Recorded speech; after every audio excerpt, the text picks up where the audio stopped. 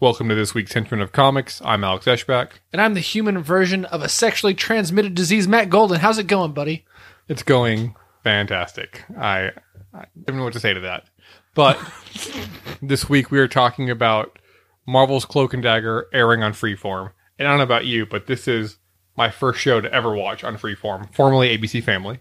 Yeah, I was lucky enough to get to catch some of the previews for other things that are on Freeform, which happen to just be weddings that take place at Disney theme parks. So if you're interested in Disney theme park weddings or the show Cloak and Dagger, go to Freeform, I guess. Hey, they were showing. I got to see the credits for The Incredibles before I watched the show. Yeah. So that was a nice plus. I mean, did I stop watching Cloak and Dagger to watch like 10 episodes of My Disney Wedding? Of My Disney Wedding? You bet your fucking ass I did. And I cried through each one of them. Well, yeah, because it's the most magical time of your life in the most magical place on Earth. Yep. Enough said. Perfect. And that's our review of Cloak and Dagger. The end. We did it. Chuck another episode in the books. And not having watched any shows on Freeform at all, I had no idea what to expect going into the show. I had very low expectations. I just associated ABC Family with like soapy teenage dramas aimed toward like preteen girls. And that I've made a twinge of that, but it definitely wasn't overly burdened with it or anything. So yeah, I take the opposite stance. I had the highest expectations ever. I'm sure. I thought this was a show you were waiting for. Like watching a Thor Ragnarok or something like that. Yeah. This free app was definitely going to be... 2018, your number one was Cloak and Dagger. Number two, Infinity War, but Cloak and Dagger was my most anticipated thing of the year, 100%. Now, Cloak and Dagger, in the show, their origins are a bit different. In the comics, it's a little bit muddled. At some point, they got their powers from drugs because they were experimented on and force-fed drugs. But then they were also mutants, and then they weren't mutants, but then they were mutants again. And Marvel just released a Cloak and Dagger comic a week or two ago, written by Dennis Hopelitz, where if you read on the first page, it says they're mutants. So in the comics, they're mutants, and a lot of their storylines, they can put the X-Men, especially in the late 80s and early 90s. But I don't think we'll be seeing any of that, and I don't think they'll ever utter the word mutant on this show. Well, they're definitely not fucking mutants. That's 100% clear. Yeah. Well, I don't know, because you could say when we first showed them exhibit their powers, it's at a time of stress when they're right around that pubescent age. They're like 18 years old. They're not at a pubescent age. The first time we see them, when they're little kids. That's when they get their powers, sort of, right? They fall in a lake and they get electrocuted by like a thing. Yeah. That's how they get their powers. That's not what happens with mutants and X-Men. And I'm not about to debate with you the way that mutants get their powers, because I know you'll destroy me here. But it's not a very mutant-y kind of a thing. And especially with Comcast bidding on Fox, Disney probably will never be allowed to say the word mutants in comics ever again, or in film or TV ever. Maybe they'll just start calling them muties. And we'll have the same result. The show does open with a very young Cloak and a very young Dagger. Tandy is Dagger, and Tandy, or Tyrone, is Cloak. I think they're like Matt said. You want to go at that again? Because I didn't get who was who. Like Matt said, around 8 years old. And Tyrone's brother... They were exactly 8 years old.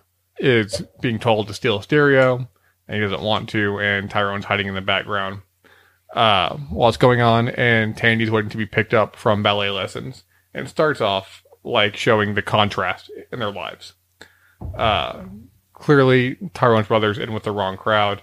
Disagree. And Tandy is living a life of opportunity or privilege for someone so young.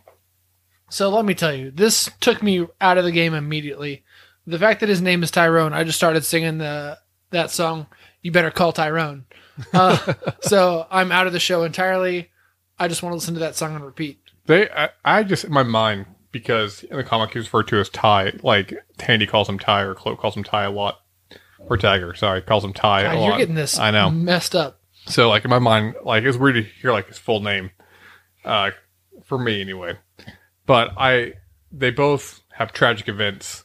Essentially, Tandy's being driven home in a car by her dad. Her dad's on the phone talking about exposing. And Tyrone's brother tells his ass to come home. And Tandy's father's on the phone arguing while driving in the rain, exposing about the Roxxon Corporation, which is a Marvel reference. Roxxon's been used in the comics for years. Recently, they were used in Jason Aaron's Thor reference and in other runs as well. I honestly thought it was a rocks on, rocks off kind of a That's thing. exactly what it was. Yeah. They also have rights to the Karate Kid, so they're trying to get their way around it. It is a Marvel Karate Kid crossover. Yeah. Cloak and Dagger. And Put it in the YouTube Red. books. Yep. So. And YouTube Red. So don't forget about that.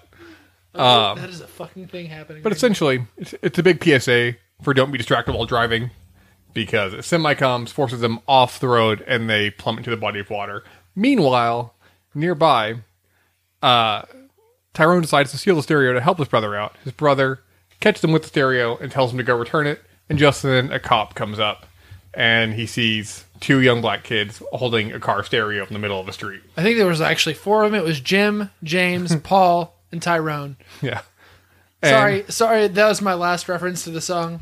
And apologize. As you can imagine, of course, the officer understood and things went over real smoothly. They just talked it out. They put the stereo back, and everything was good. Yeah. Anytime that two young black children are in any sort of predicament, the cops are definitely just ready to help out. What actually happened is they ran from the cops.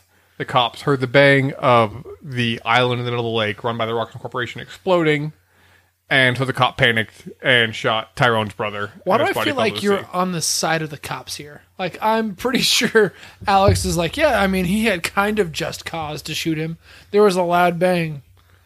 Yeah, that's why the 4th of July is the deadliest time for any family to go out. But Tyrone witnessed the murder of his brother. We learn later that it's all covered up by the police. But they both fall into the river or the lake or whatever it is. So they fall into the body of water. And they meet, and that's when they first get a glimpse of their magical powers as Tandy's drowning in a car filling with water, and Tyrone's trying to get his brother's body. What do you think of this scene? I thought it sucked. I was like, let's get to some action. And that's kind of how I feel about this whole, the first two episodes. Is let's get to some action, despite the fact that there's action happening. The first two episodes were very slow moving. I watched it with my wife, and she said it felt every bit of an hour for each one. You broke down a 5-minute... Well, actually, I think the sequence that you broke down was like 2 minutes, and I think you took like 5 minutes to break it down. And I just relived every painfully slow moment of the entire thing. I will say this, though, and even though it is a very slow-moving first two episodes, Olivia Holt, who plays Tandy, and R.B. Joseph, who plays Tyrone, who I know from nothing else. I think IMDb knows him from nothing else either, so don't worry.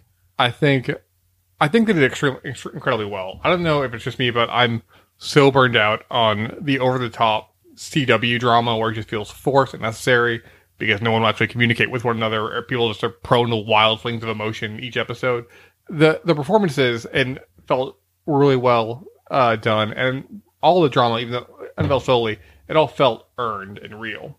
Well, I kind of compare it to The Gifted a little bit. I know you and I were talking kind of pre-show about this, but the actors in this one are much better than you'll see on just standard network television, and I don't really know why.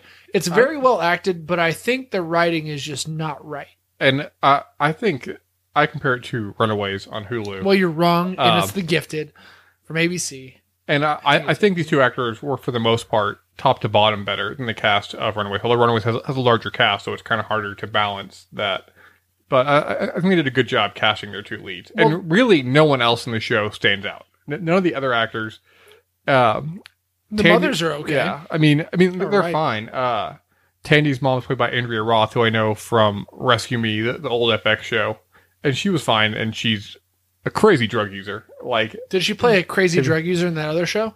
No. Damn it. I was like, she's got this role knocked out. But that mom knows how to party.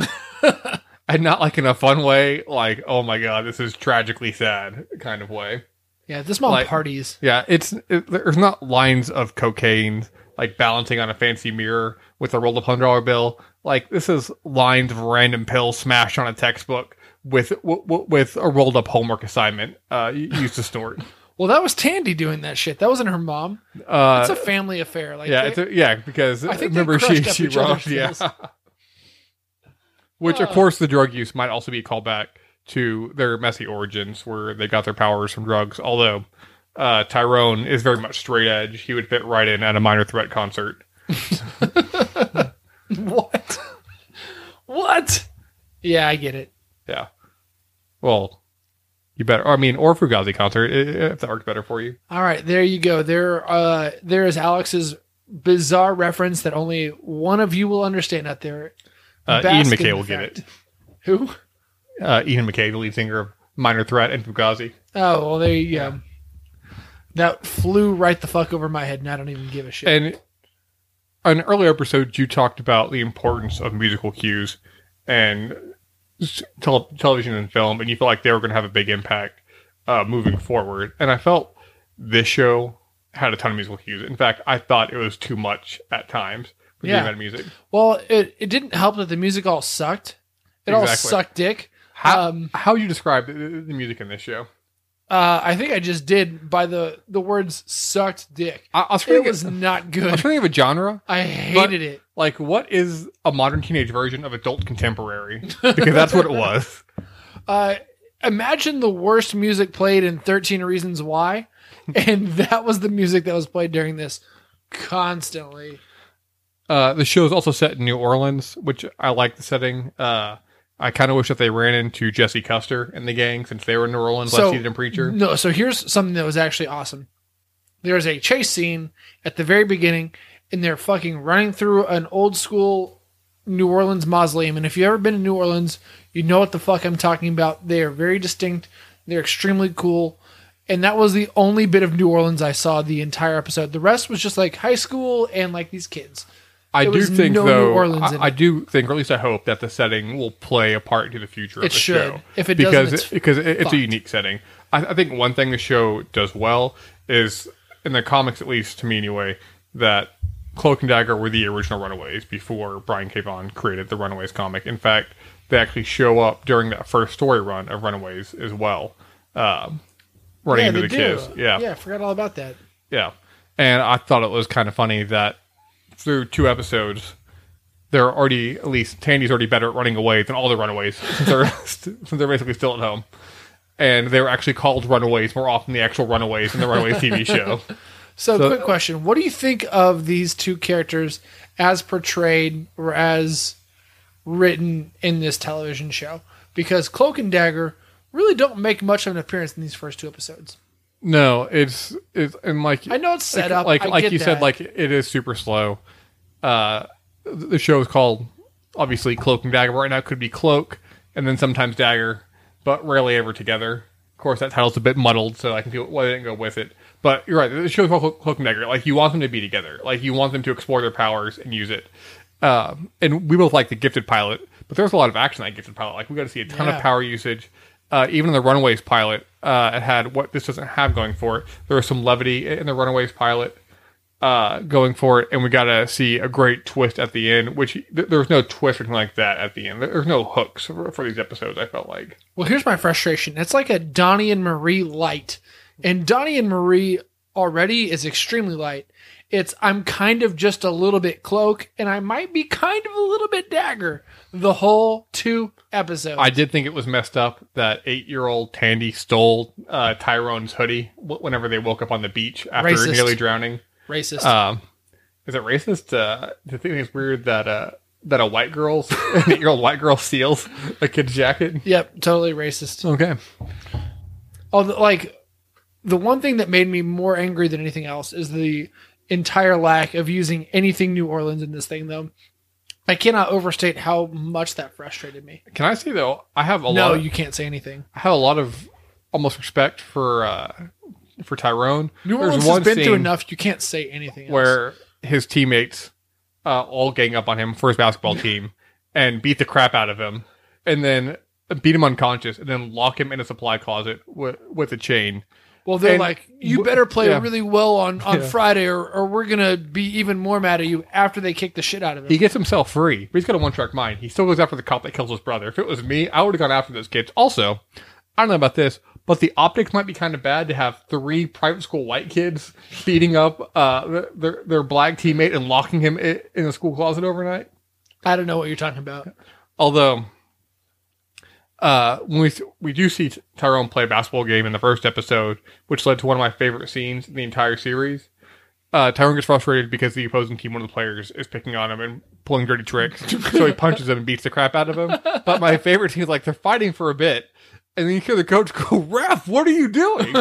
Great question. That was a good 10 seconds. I heard no whistles blown. If that's not a foul, I don't know what is. That's at least a flagrant one. Coach, let him play. You gotta let him play through it. That was a clean play. Let him out. If I take control now, this game will never get under control. What was your favorite moment or favorite scene from the first 2 episodes? When Tandy, aka Dagger, had an attempted rape happen to her, she summoned the power of her dagger and stabbed him. However, that was amazing. You got to see her power in use. It looked really good too, I thought. I think the way they did the graphics for both their powers looked like that dark black smoke looked good. I watched it on my phone and on my tablet. I could not. Okay, that was another problem I had. I watched it on my phone and on my tablet. I couldn't see his power at all. No. I could not. I was like, oh, he's using his power, I think, maybe. I don't know. Yeah, and they didn't, of course, I don't explain it because they don't really know. Cloak's power taps into the Dark Force, which they've talked about on Agents of S.H.I.E.L.D., talked about it, and Doctor Strange talked about it, and Peggy Carter. So, again, that's another Marvel connection, but they haven't brought that up yet in the show. But so far, his cloak has only been like a plastic tarp. I'm hoping visually they get something a little more striking for him. But I do think Tandy's daggers look really cool. Yeah, it's like a crystal glowing dagger. Yeah. It was fantastic. So many issues and weird holes in this. And I know that we're only on episode 2, but they were like, oh man, I don't know what to do. Let's call the hospital and find out if he's dead. They call the hospital and they don't ever show whether or not they find out if he's dead or anything. Yeah, and to be fair, what does it matter? If he's dead, he's dead. If he's alive, he's alive. I did think it was weird though, and we should say that when that guy tried, we should also say spoilers for the first 2 episodes. Nah, no spoilers here, my friend. Not today. When that guy tried to rape Tandy in the alley, it was because she robbed him earlier in the episode. Yes. But the weirdest part about that for me was that he went there with 2 buddies, ganged up on her, and was about to rape her. And they're like, hey, bro. And he's like, no, I'm going to rape her. You guys can go now. And they're like, okay, catch you later. Hop on. Like, let's play some Call of Duty later or something. That was the weirdest things. Like what 2 guys see their friend is about to rape someone. It's like, okay, he's got this. I guess I'm going to get some Del Taco and see what's on Netflix. They're in how do you New go Orleans. home? There's not a Del Taco in New Orleans, you idiot. You're so stupid. No wonder everyone's fleeing that city. Yeah, it has nothing to do with anything else. It's the fact that there are no Del Tacos while people left New Orleans. That's why Anthony Davis will not resign with the Pelicans. Oof. Yeah, I hear that's why my boy Anthony Bourdain is never going back to New Orleans. Drew Brees has done a lot for New Orleans, but has he brought them to Del Taco? No, I don't think not. so. No, he hasn't. So I have an interesting thing for you. Real quick. Yeah. I do want to say my favorite part. My favorite part was when... I didn't ask you, but I guess you can tell me your favorite part. Was when Tandy went to the ballet. She got tickets from robbing that guy because he had season tickets. And she goes to the ballet. I thought it was really cool that the ballet was doing a dance to the theme song of Chef's Table. This actually might have been my favorite moment. And not because of what was happening on screen, but because I love the theme for Chef's Table so much. The ballet was gorgeous. I was surprised that David Chang wasn't waiting outside to serve everyone a special meal. It would have paired perfectly. I was just hoping David Chang was outside waiting to argue with everyone about anything. I was expecting an off-camera interview with Jonathan Gold explaining how that dance awakens our senses and our aromas so we can fully savor the meal. Oh, fuck that. Although, if you have not watched Ugly Delicious on Netflix, go watch that. If you haven't watched Chef's Table, watch most of it, because some of it's not good. It's all good. No, it's not. But anywho, Alex, I have some questions for you. I have a little game for you, buddy. Okay. if you watch the show or you're going to watch the show, just know that our protagonists are extremely young and they look very, very young. I feel like the older I get, the more I realize how young people look and are. And this show is definitely no exception. Both of these main actors were born in 1997. They're 20 years old. So, Alex, I have a game for you called Can They Remember? And this is just whether or not something happened before or after they were born. That's good. All this stuff took place between a 5-year period. Some of it happened before they were born. Some of it happened after they were born. Well, I hope every question is comic book related because that's the only point in history that I remember. Well, my friend, you're going to be extremely disappointed. So tell me, we'll start off with a very easy one. Was Harry Potter published before or after they were born? Can they remember? Harry Potter was published. I mean, it was published after they were born. That is in the correct. US. It was published in 1997, the year they were born. They, of course, can remember that. All right. Razor scooters. Razor scooters. Can these children remember Razor scooters? I think they were around before they were born. You would be so mistaken. Razor scooters have only been around since 2000. You idiot. The movie Jumanji. Can they remember the movie Jumanji? Not the sequel, starring The Rock and Karen Gillan. Jumanji came out in 1995, 96, I want to believe. Oh my God, this dude knows his Jumanji. Yeah. 1995, Jumanji came I out. will always remember my 17th favorite Robin Williams film. Now here's a real question. Were the Grateful Dead still around when these two were born? Jerry Garcia was dead by that point. The Grateful Dead broke up in 1995. Congratulations, Alex, you're correct. The Nintendo 64, was it released before or after these people were alive? I want to say that Can they remember? That Are you an one idiot? was before. You're correct. Cool. 96, a year before they were born. Hanson releases MMMBop, the greatest song of all time. We are in Oklahoma here, and Hanson is from Tulsa, I Oklahoma. want to say MMMBop came out in 97 or 98, so that was Oh after. my God, this guy is on fire. Hanson's MMMBop came out in 1997.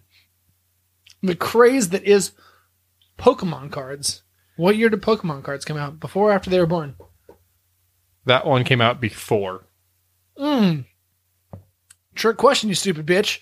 The game came out in 96. However, the cards were invented in 97. Therefore, you're wrong, and I hate you.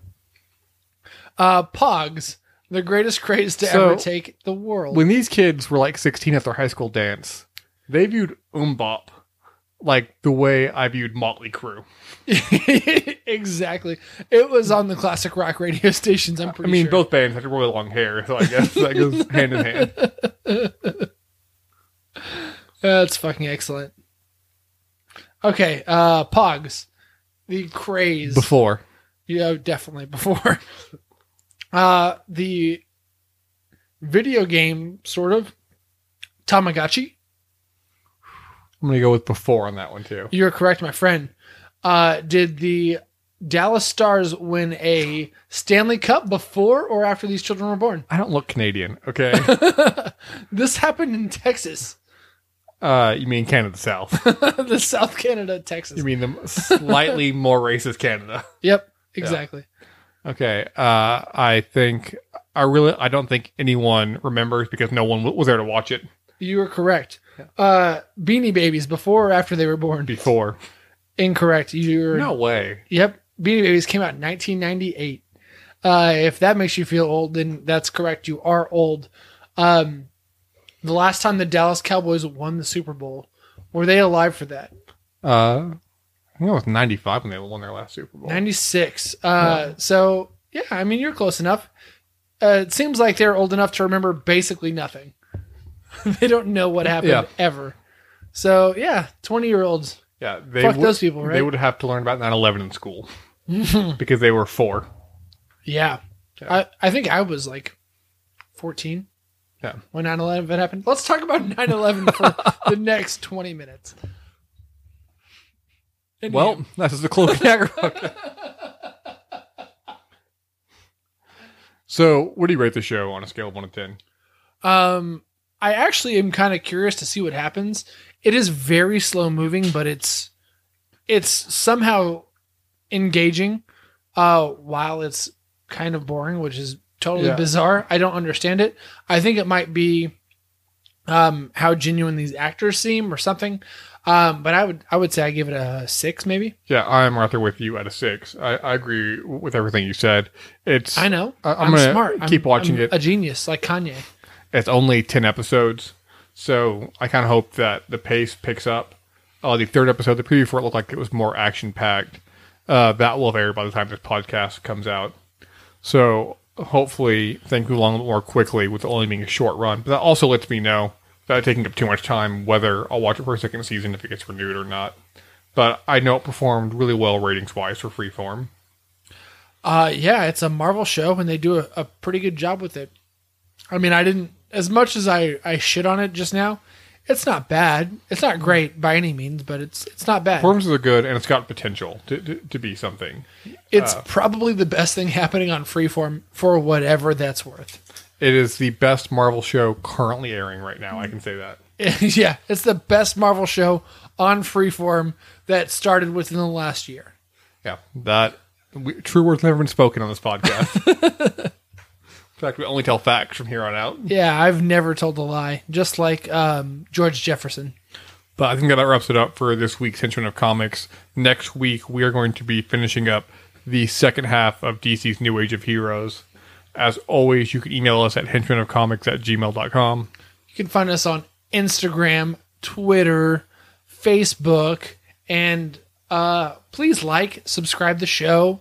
Download every podcast. Go back in time. Even the ones that you don't plan on listening to, go download those sons of bitches. For the Henchman of Comics, I'm Alex Eschbach. I am your father. Wrong franchise. Henshin ain't easy.